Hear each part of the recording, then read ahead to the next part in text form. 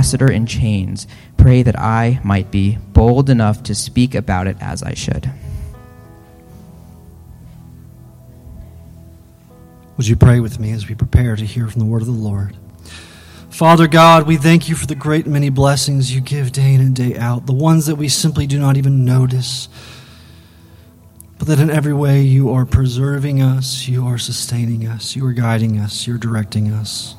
Father, I pray that we would be receptive to your will, that what you are leading us into, we would boldly go and trust in you. Absolutely. Father, and as we continue through this series, studying through these things that you have provided for us, the equipping of your saints for the dealing in these warfares, these challenges, and these struggles, may we never lose sight of the fact that it's by your strength that we stand, that it's by your word we live, that it's by your way we walk. For Father, we depend on you in all things. We call upon you now as we're eager to hear from your word, that as David comes forward and he shares what you have for him this morning, that, Lord, I pray we would all be just eager in anticipation for you to move in a mighty way. Through the instruction of your word, Lord, through the learning of your precepts, may we love these things.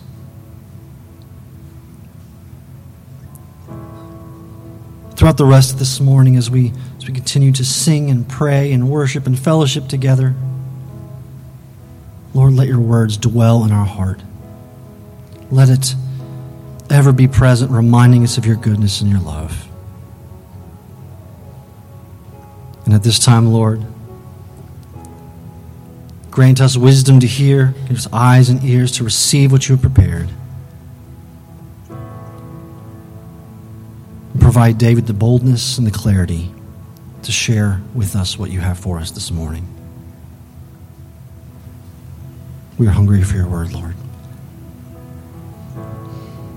We love you and we bless you. We pray these things in the precious name of Jesus Christ. All of God's people said together, amen.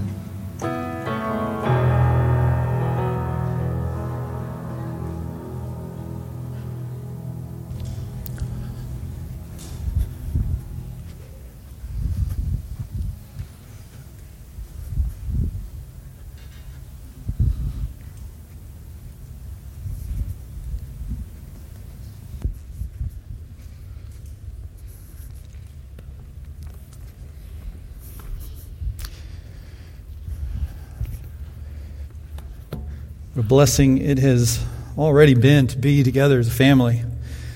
I have no idea what it means that there's a ladybug on the podium up here, but that's different. How you doing? Good to see you. And it's good to see y'all. I hope your Bible's already turned to Ephesians chapter 6. Take your stand. Take your stand. Let me just be remiss to say this. I'm so glad to have the Zinkies back with us. I didn't get a chance earlier, but what a blessing to have them home with us. And ever. Yeah, it's just a blessing. So this week we are focusing on another aspect of the armor of God that He has given us to fight against the enemy. As we have said every week, and we will need to say every week going forward, as a reminder, the enemy is the evil one and his minions. The evil one does not wear skin and is not sitting in this room or is in your family. The evil one can have influence over you or your family. But the enemy is not other human beings. Rather than fighting other human beings, our call is to fight for other human beings, to fight for one another. And so this week we are looking at the aspect of the armor that is called the shield of faith. So last week we talked about the breastplate of righteousness. And so for us to be able to get a clear understanding of what the breastplate of righteousness is, we needed to understand what righteousness is. Because if you ask a bunch of people, you're going to get a lot of answers. Righteousness might be me doing good works. Righteousness might be me just being basically good. Or righteousness, as we saw in Scripture is the case, is the righteousness of Christ imputed to us, so that we don't rely upon a righteousness of our own, which doesn't exist, but the righteousness that has been perfected in us, so that we stand before the Holy One, the Father, as Father, who loves us dearly. And a way was made for us to be able to stand before Him as unholy people made holy in Christ. So we understood then that the breastplate of righteousness is put on us as a defense against all of those things that come at our heart.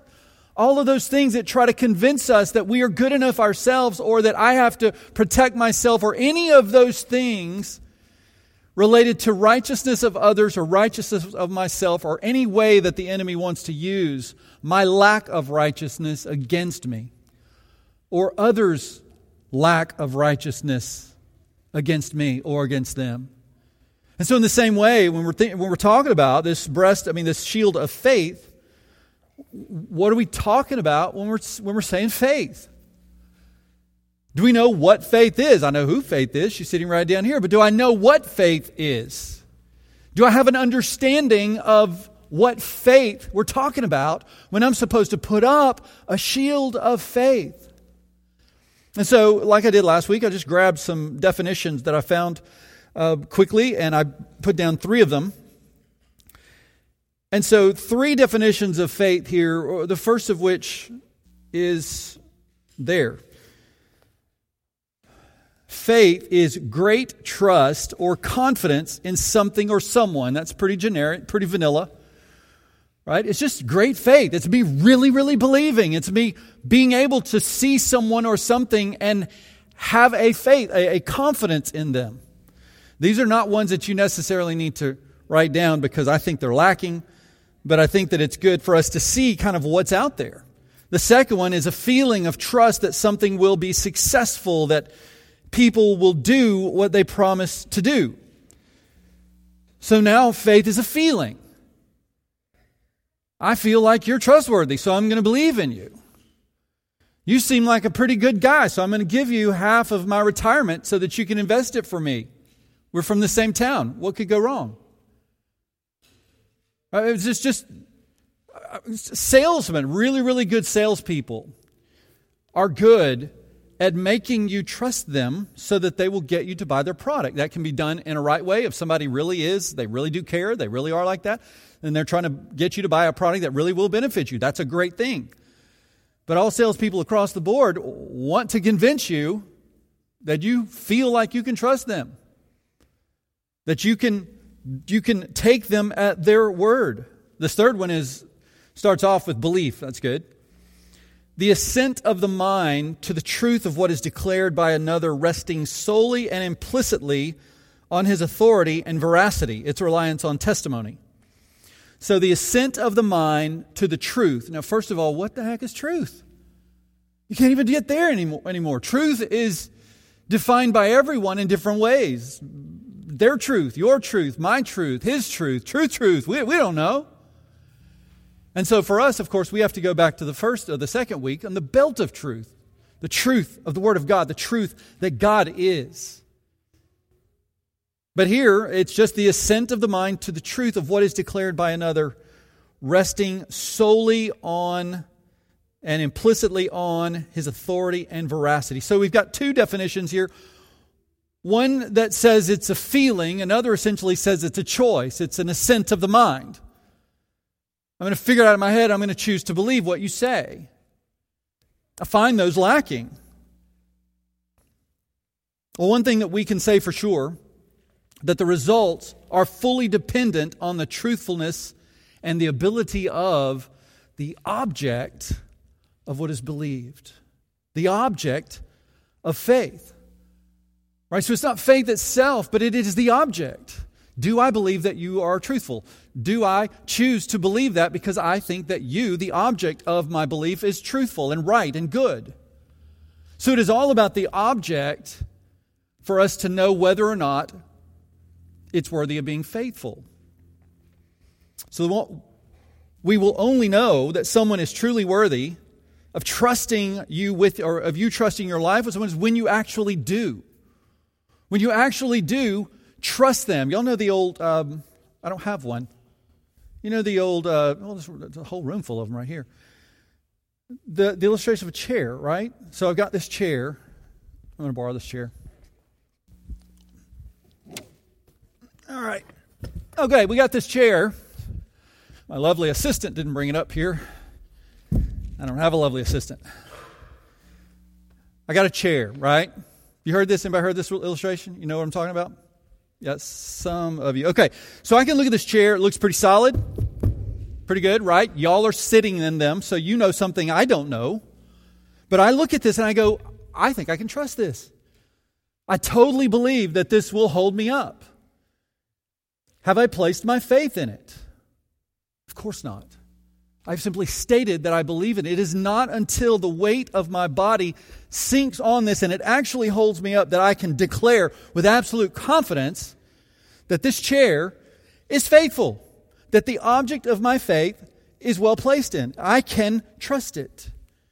And so we can talk about faith all we want to. We can talk about belief in something all we want to. But until we actually place our faith in that thing, we are not going to know if it's true. So now let's talk a little bit about the objects, the possible objects of faith.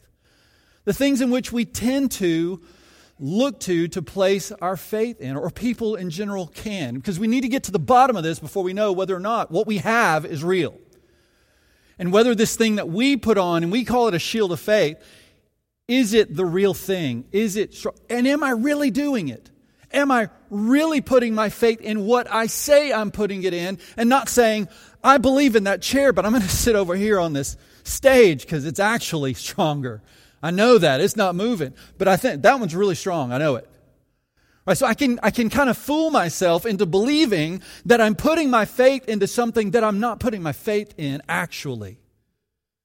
I hope you're following me on that. Because it's very important that we get that right. I can say all day that I'm placing my faith in God because we're in church and that's what we're here to do, right? And not actually be placing my faith in God. So, 4 possibilities that I came up with. There are probably more, but I think these are kind of the top 4. The first one is placing faith in faith. Does that sound weird? People do it all the time. Have you ever heard somebody say, it really doesn't matter what you believe in as long as you believe? Heard that one? They're placing their faith in faith. It's not the object that they're worried about. It's the action of believing. That's actually pretty popular. A lot of people think it's what it is like it's you're placing your faith in an idea that may not be real in reality, may not be true in reality. So, it's the hope that things will work out in the end. The belief that there is a positive outcome if I look at this rightly. If I just believe enough. So it doesn't matter what I believe in. The problem is that this might help you fake it till you make it on a normal day. But it's not going to help you on your worst of days. It's not going to do anything for you because there is nothing of substance. Faith itself cannot be the object of faith. It is often stated, but it is meaningless. In medical terms or medical practice, this would be called a placebo. Right? It's like you go to a doctor and you've got this ache in your back. And so it's like they do the test. There's like nothing wrong with you. But you won't, if y'all like Andy Griffith, there's a wonderful episode for I Need My Pill. There's just this old lady, I need my pill. And the pharmacist wouldn't give her pill because she didn't need it. And there was no prescription for it. So in reality, what she does, she gives her sugar pills because that's all that she's been prescribed, just to make her feel better. And somehow it works. The problem is if there's a real problem. If you got a real problem, and you're depending on sugar pills, it doesn't matter. At the end of the day, that problem is going to get you. That problem is going to overwhelm you. So faith in faith may be something that the culture really believes in, ironically, but there's nothing to hold water. The second one is faith in others. Faith in others. Friends, family, church, community, all those things. There is an aspect of this that, of course, we believe in absolutely. You have to believe it. You have to trust people. We need to trust other people. We're not in this alone. We've talked about that all the time. The whole idea of koinonia is that we are in this ecclesia together, doing this deep fellowship together because we're learning and growing, becoming more trusting of one another. So we need to do that, but the problem is that everyone is fallible. So even with the best intentions, faith is going to be unfounded if that's your bottom line foundation. Right? With the best of intention, you'll still get bad advice. Your best friends won't always be able to be there for you in all situations. And so you're going to feel deserted. You're going to feel alone. They can't know your deepest hurt or what really, really goes deep into those places that you yourself cannot even put into words. And so faith in others has its place, but it's very limited. Which leads me to the third one, that may be the actual most popular one, and that is faith in yourself. Right? Faith in self. I believe in me. I mean, I hear that a lot too. It's like, I believe that I can do this. I believe that I am the one who knows myself the best and I can take care of the problems that I'm faced with. It takes care of a lot of the problems with faith in others that we've had. Right? Because you are always there. You are most concerned about yourself. And you know yourself best. The problem is, you know yourself best. You know if you are like me. You know how deeply flawed you are. You know how many times you've tried to work things out and failed. You know how many times that you sit alone at home and you go, I have no idea what to do next. I have no idea how to fix this. I don't have the power to fix this. Right? I'm not even going to get you to raise your hand because you know you. And you know I know you on that. So you are not even qualified to put faith in yourself because you know you can't do it. And if you're not there, you'll get there soon enough. And that leads me to the fourth one, which is the faith of God. The faith of God. I call it the faith of God instead of the others I've said, faith in this person or that person, whatever. It's the faith of God because faith is from God. And faith from God allows us to trust in God. That is so important. That is a very important distinction that I hope that you will come to realize as we go along. Faith from God makes faith and trust in God possible. That changes everything. Ephesians 2:8-9. Kevin quoted it earlier because we quoted a lot here. For you have been saved by grace through faith. This is not of your own doing. It is a gift of God, not of works, so that no one can boast. So faith is a gift from God because we are saved by grace through faith, and the faith is not from us, it's a gift of God. It is not of works, so we can't boast. It's also not from works, which is why we can't fail, which is why it can't fail. It is a gift of God. That's why the best definition is actually Hebrews 11:1. Now faith is the reality of what is hoped for, the proof of what is not seen. Let's read that one again. Look what it says. Faith is the reality. So you first have this reality. Faith is a reality of what is hoped for. So what I hope for is true. It's proof. Doesn't that take it away from faith? How can it be faith if there's proof? If there's proof, then I don't need to believe, right? I don't have to have of what is not seen. It's a really interesting verse there. Faith is the reality of what is hoped for, the proof of what is not seen.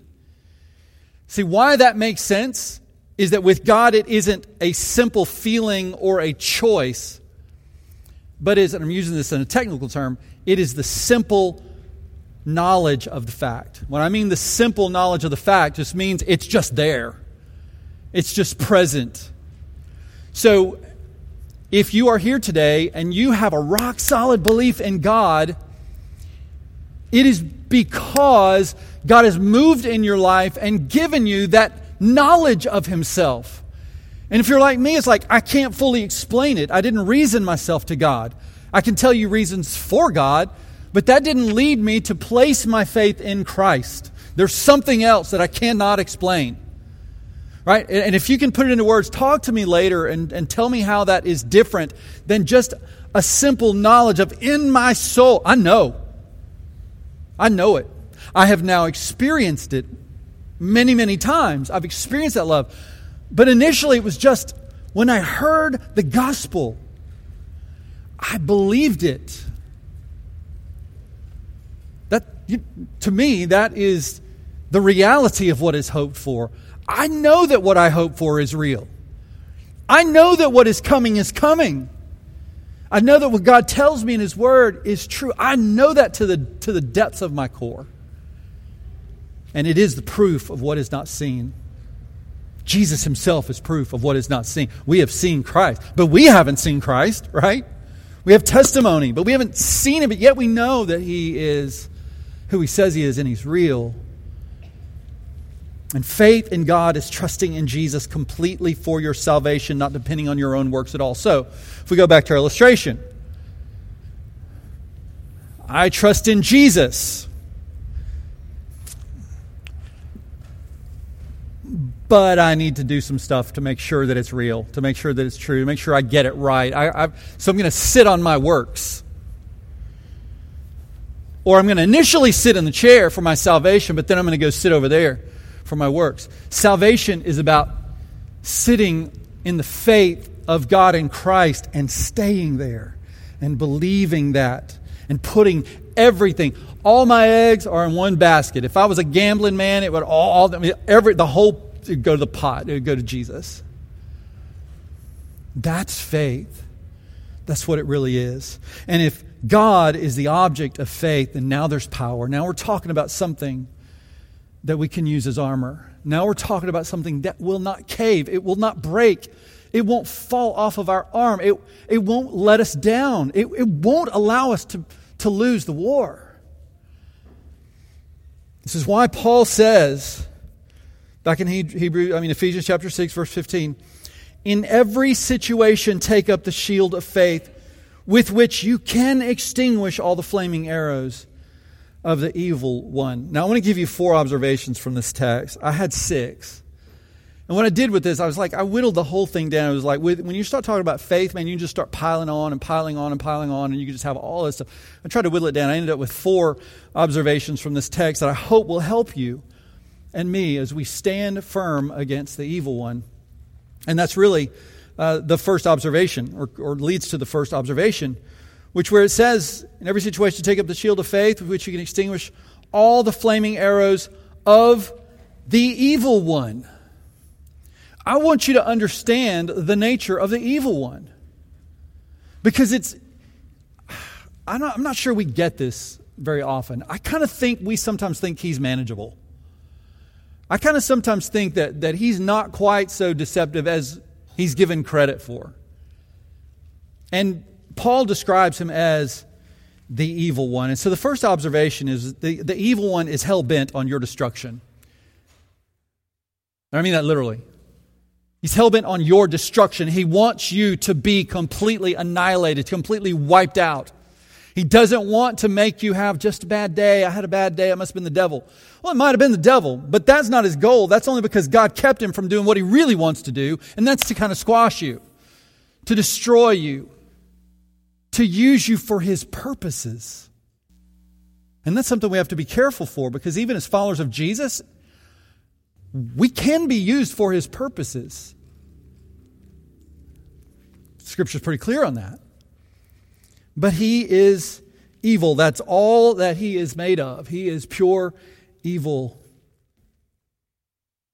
The Hebrew word for evil, for Satan, is adversary. But Scripture also uses words like the devil, the serpent, the great dragon, the accuser, the prince of the power of the air, the god of this age, the prince of demons, and the tempter. Think about all the aspects of his nature that are included with that. The great dragon. That doesn't sound friendly. That's not like your friendly neighborhood dragon. Accuser. Prince of the power of the air. That's his power. Right? And as an angel of light and a deceiver, his attacks are often disguised as things that are good or even desirable. Let me just give you just a couple examples that I thought of. So a great paying job gives you good advancement. You've got a good position that keeps you away from your wife and children or your spouse and your children. Good, something's really good, maybe not good in the end. A sound financial investment, but with an ethically questionable company. Using AI to write a better paper than you're capable to get your GPA up to scholarship level. Telling a small lie to a friend when the truth could damage the friendship. And a million others. A million other ways that seem good and yet are from the deceiver. He is not to be taken lightly or toyed with, which is why Paul said in 2 Timothy 2:22, flee from youthful passions. And youthful passions is not just like lust.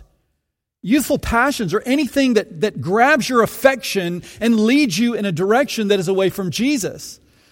So we're supposed to flee that. And of course you see the rest of the passage. I had a error up here that I wasn't paying attention to. We get it? There we go. Yeah. Pursue righteousness, faith, love, peace, along with those who call on the Lord from a pure heart. See, Eve went wrong when she gave the evil one access to her life. When she gave him an opportunity to speak in her life, and that led to deception and then into doubting the love and the goodness and the authority of God. You see, Satan is more cunning than you are. Some of you might be just really witty and quick, but he is more cunning than you are, and he is not to be reckoned with. Don't give him room in your life. So the second one then, the second observation, in every situation take up the shield of faith. In every situation take up the shield of faith. The attacks are comprehensive and they will come constantly. Now some of your translations may say above all. I don't think that's accurate. I don't think it's above all, take up the shield of faith. I don't think that's accurate because number one, all of these pieces of armor are equally important. You're not going to take the shield of faith without the belt of truth, without the helmet of salvation. But it does make sense because the Greek word here is pasin, which means whole, total, everything, all. So in everything, in the context makes a lot of sense. In everything, in every situation, take up the shield of faith. There is not one single thing that can happen where faith is not required. Because in every area of your life, the enemy is going to come at you. And quite often, it's things that you do not expect and you cannot control.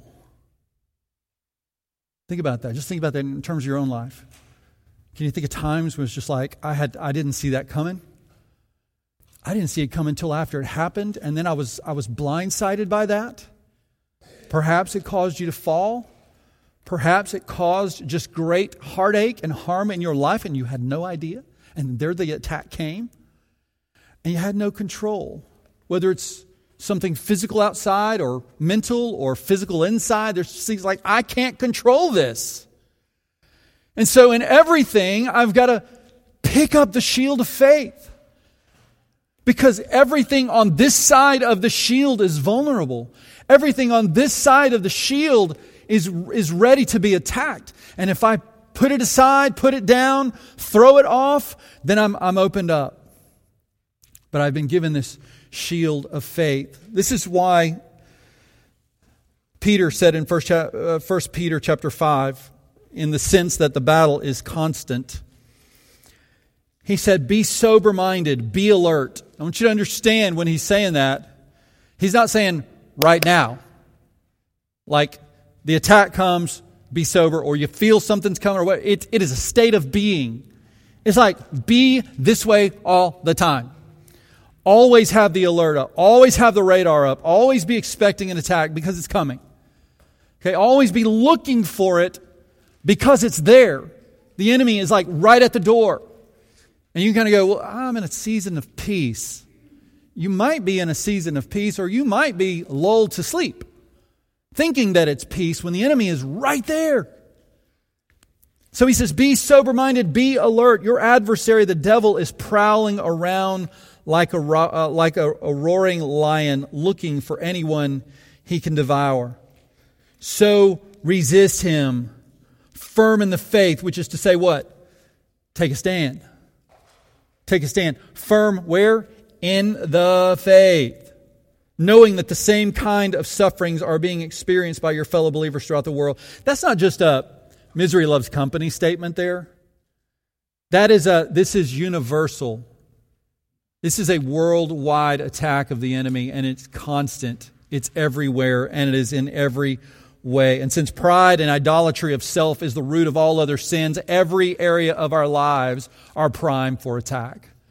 Your family, your job, your friend, your community, your church, your neighbor, you name it, and it's primed for attack.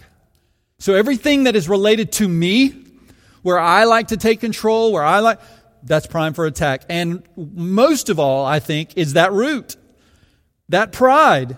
The enemy is going to attack me at the level of my pride. And so he's going to do something that makes me feel offended, that makes me feel shafted, that makes me feel as though I can do more than I think I can. All of these ways are ripe for attack. And so be ready. Keep your guard up. Resist him in the faith. We must be ready in all situations. Number 3. In every situation, take up the shield of faith with which you can extinguish all the flaming arrows of the evil one. I'm very grateful for that word all. That word all means a lot. Because it would be rough if he said, in every situation, take up the shield of faith with which you can extinguish some of them. Like I'm going to tell you, if I'm in a battle and it's we're using bows and arrows or guns, it doesn't really matter. I don't want to just dodge some of the bullets. I don't want to dodge some of the arrows. I really want all of them not to strike me. I think just one could really make for a bad day. All of them. Does that encourage you? That with the shield of faith, you can extinguish all of them. The defense can be complete. And I love that it's not just you can block them. That you can extinguish them. It's not like they just hit you or hit the shield and continue to burn. It can be completely doused. No flame means no effect. So they do not have to have the evil one's intended effect, only God's. And that's an important distinction. So the enemy wants to destroy you, but and it's like Joseph told his brother, what you intended for evil, God intended for good. Right? Because he takes those things and he allows some of those things to come at us, but they are to grow us, to strengthen us. I'm going to give you a couple of passages that hopefully will encourage you in this point. The first one is in 1 John chapter 5, verses 3 and 4. For this is what love for God is, to keep his commands, and his commands are not a burden. Verse 4. Because everyone who has been born of God conquers the world. And this is the victory that has conquered. Look at it, has conquered the world. And what is it? Our faith. It is faith that we have been given that is the great overcomer in our world. And that faith is in Christ Jesus, and Christ Jesus alone. In 1 Corinthians chapter 10, verse 13, another pretty familiar passage. No temptation has overcome you except what is common to humanity. But God is faithful. He will not allow you to be tempted beyond what you are able. But with the temptation, He will also provide the way out so that you may be able to bear it. Which is not to say, it has been often misquoted, misunderstood. God will not give you more than you can handle. That is not what this says. This simply says this is not more than what God can handle. You can be given much, much more than you can handle. You've been given more than you can handle. Everyone is given more than they can handle, but there is not a child of God who has ever been given more than God can handle. And with the temptation, He gives away, how does it say? To be able to bear it. Now, that's important. Because what we often think is that as soon as we place faith in God, even for that situation, that it's gone. But that's not what He says. He says you'll be able to bear it. I'll be able to get through it. I'll be able to move on through this without falling apart or falling down. So that's really important, because there are times when you get to that point and you quote this verse and you go, no temptation is upon me that is more common to humanity, but God is faithful. He will provide my way out of this. Well, ultimately, yes. But He will make it so that you can endure it, so that you can bear it, so that the enemy can't have his intended purpose in your life. But God's purpose will be made complete. Man, if you miss that, you are going to be so down when the next attack comes, and you're just like, this is just too much. Where are you, God? God's like, I'm right there in it. I'm right there. I'm getting you through this. And then what has, just in the last 24 hours, become one of my favorites yet again, that we need to spend just a little bit of time on. James chapter 1, verses 2 through 4. And I like the way this is broken up on my slides. I didn't do this, but it's the way it worked out. So look, consider it great joy. Oh, yeah. Consider it great joy when you encounter trials of various kinds. Really? But we're told to. Consider it means not just, is that good? Let me consider that. No, it's determined that it is. Determine that you will have joy when you encounter various trials. If you're going to consider it joy when you have various trials, there has to be a change in your thinking. There has to be a change in your perspective. Because I'm going to tell you, I don't like trials. I don't like them. I don't like things that happen to me or around me that is not for my immediate benefit or that I can control. So I don't like that. So for me to consider it joy, something else has to happen. I have to have a new perspective, which is exactly what James gives us. Because, there's that causation word. Here's why you should consider it pure joy when you encounter trials of various kinds. Because you know this. You know this. If God is in control and His word is true, and He says that all things work for good to those who love Him and are called according to His purposes, that He's going to work out everything the way He did with Joseph and the way He's done ever since, before that even, then you know that testing your faith produces endurance.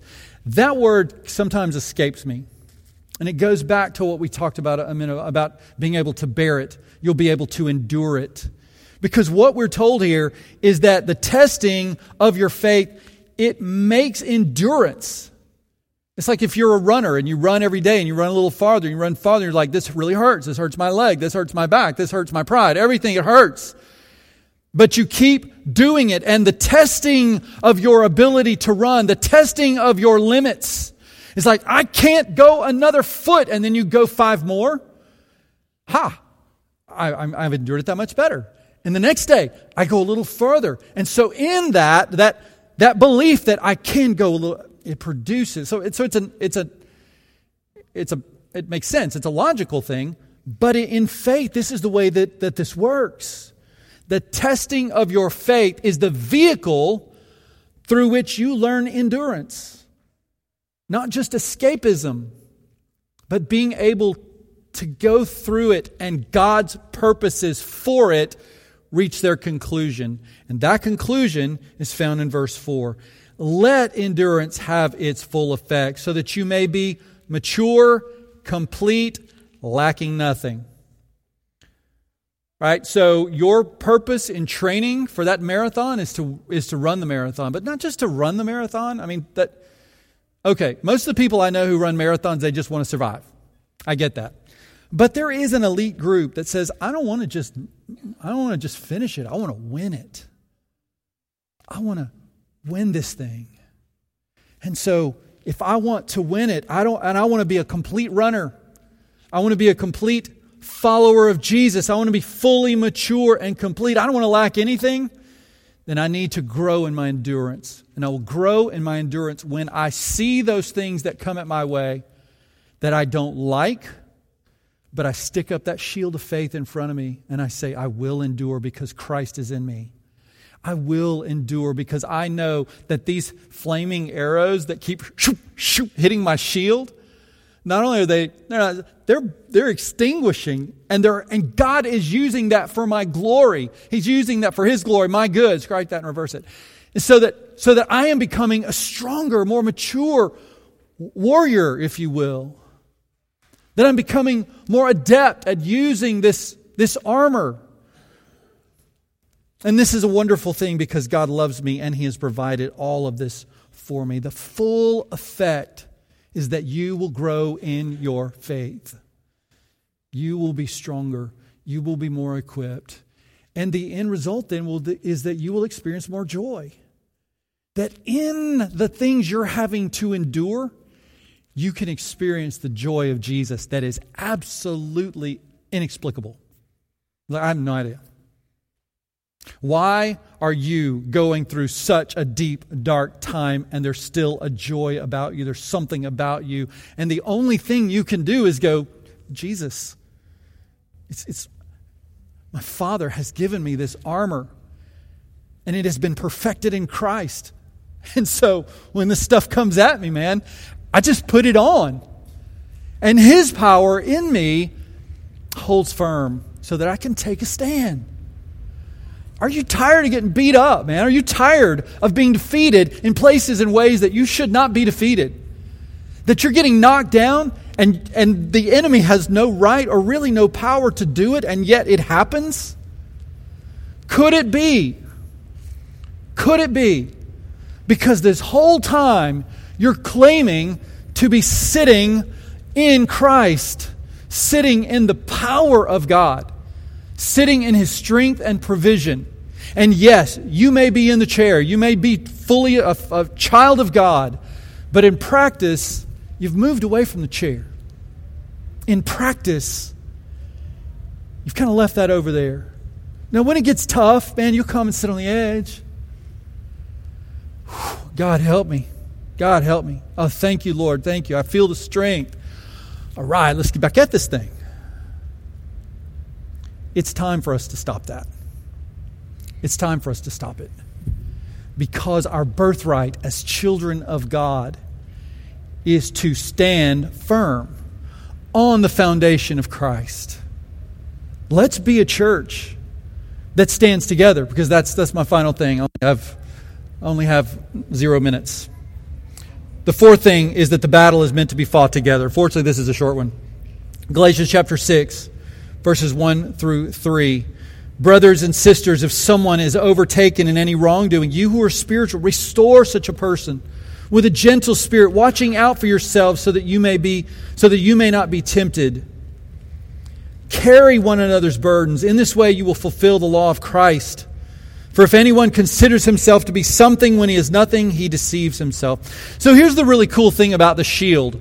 And especially in the Roman army, what they would do. Because the thing is when you have the shield, it's yay high and it's sort of rounded usually. And so you're protected from a frontal attack and a little bit from the flanks over here. But somebody could easily get you on the side or get you from the back or whatever. The really cool thing that they would do when they would get together is they would do this thing right here. And so they would... Why aren't you changing? Huh? Aha, somebody tricked me. That was cool. So see this over here. Look, you see how they put the shields together and they build a fortress.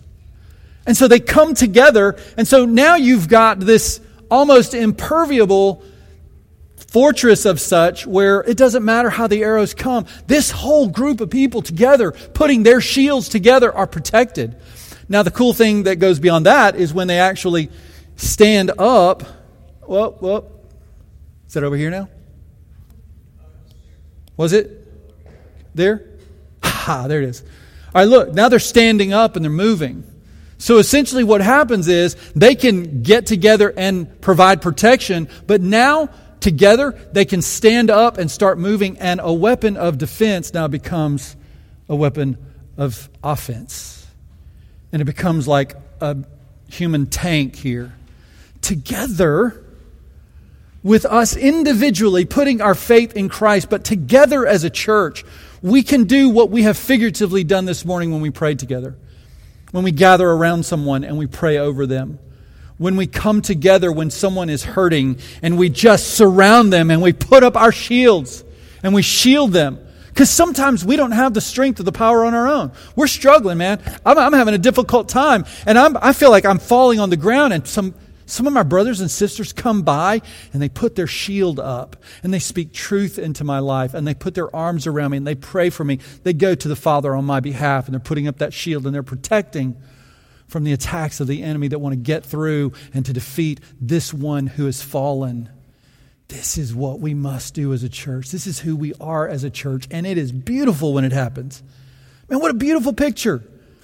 Just paint the picture in your mind of someone who has fallen and you've just got brothers and sisters who are just overshadowing them, being the hands and the feet of Jesus. Church, let's be that. Let's pray.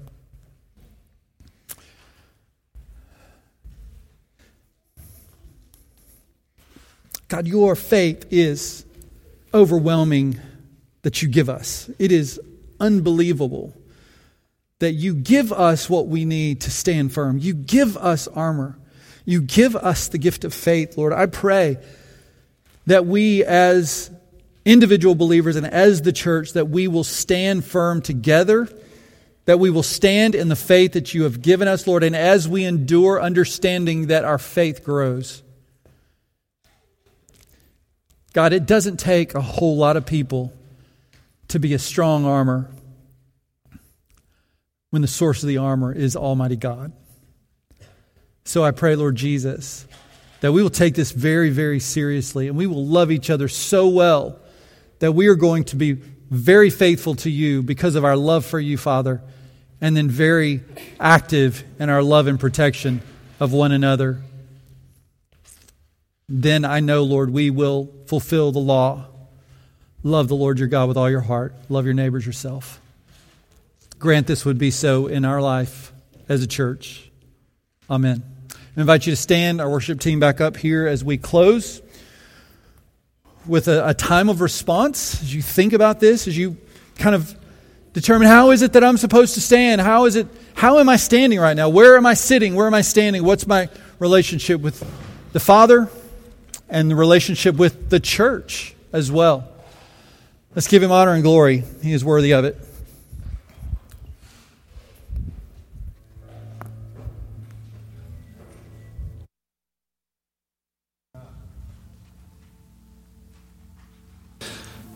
As we sing this following song, closing out this morning, let's remember that the race that we run, we do so with the knowledge that there is an end point, that there is that day where we will finally be in the presence of Jesus.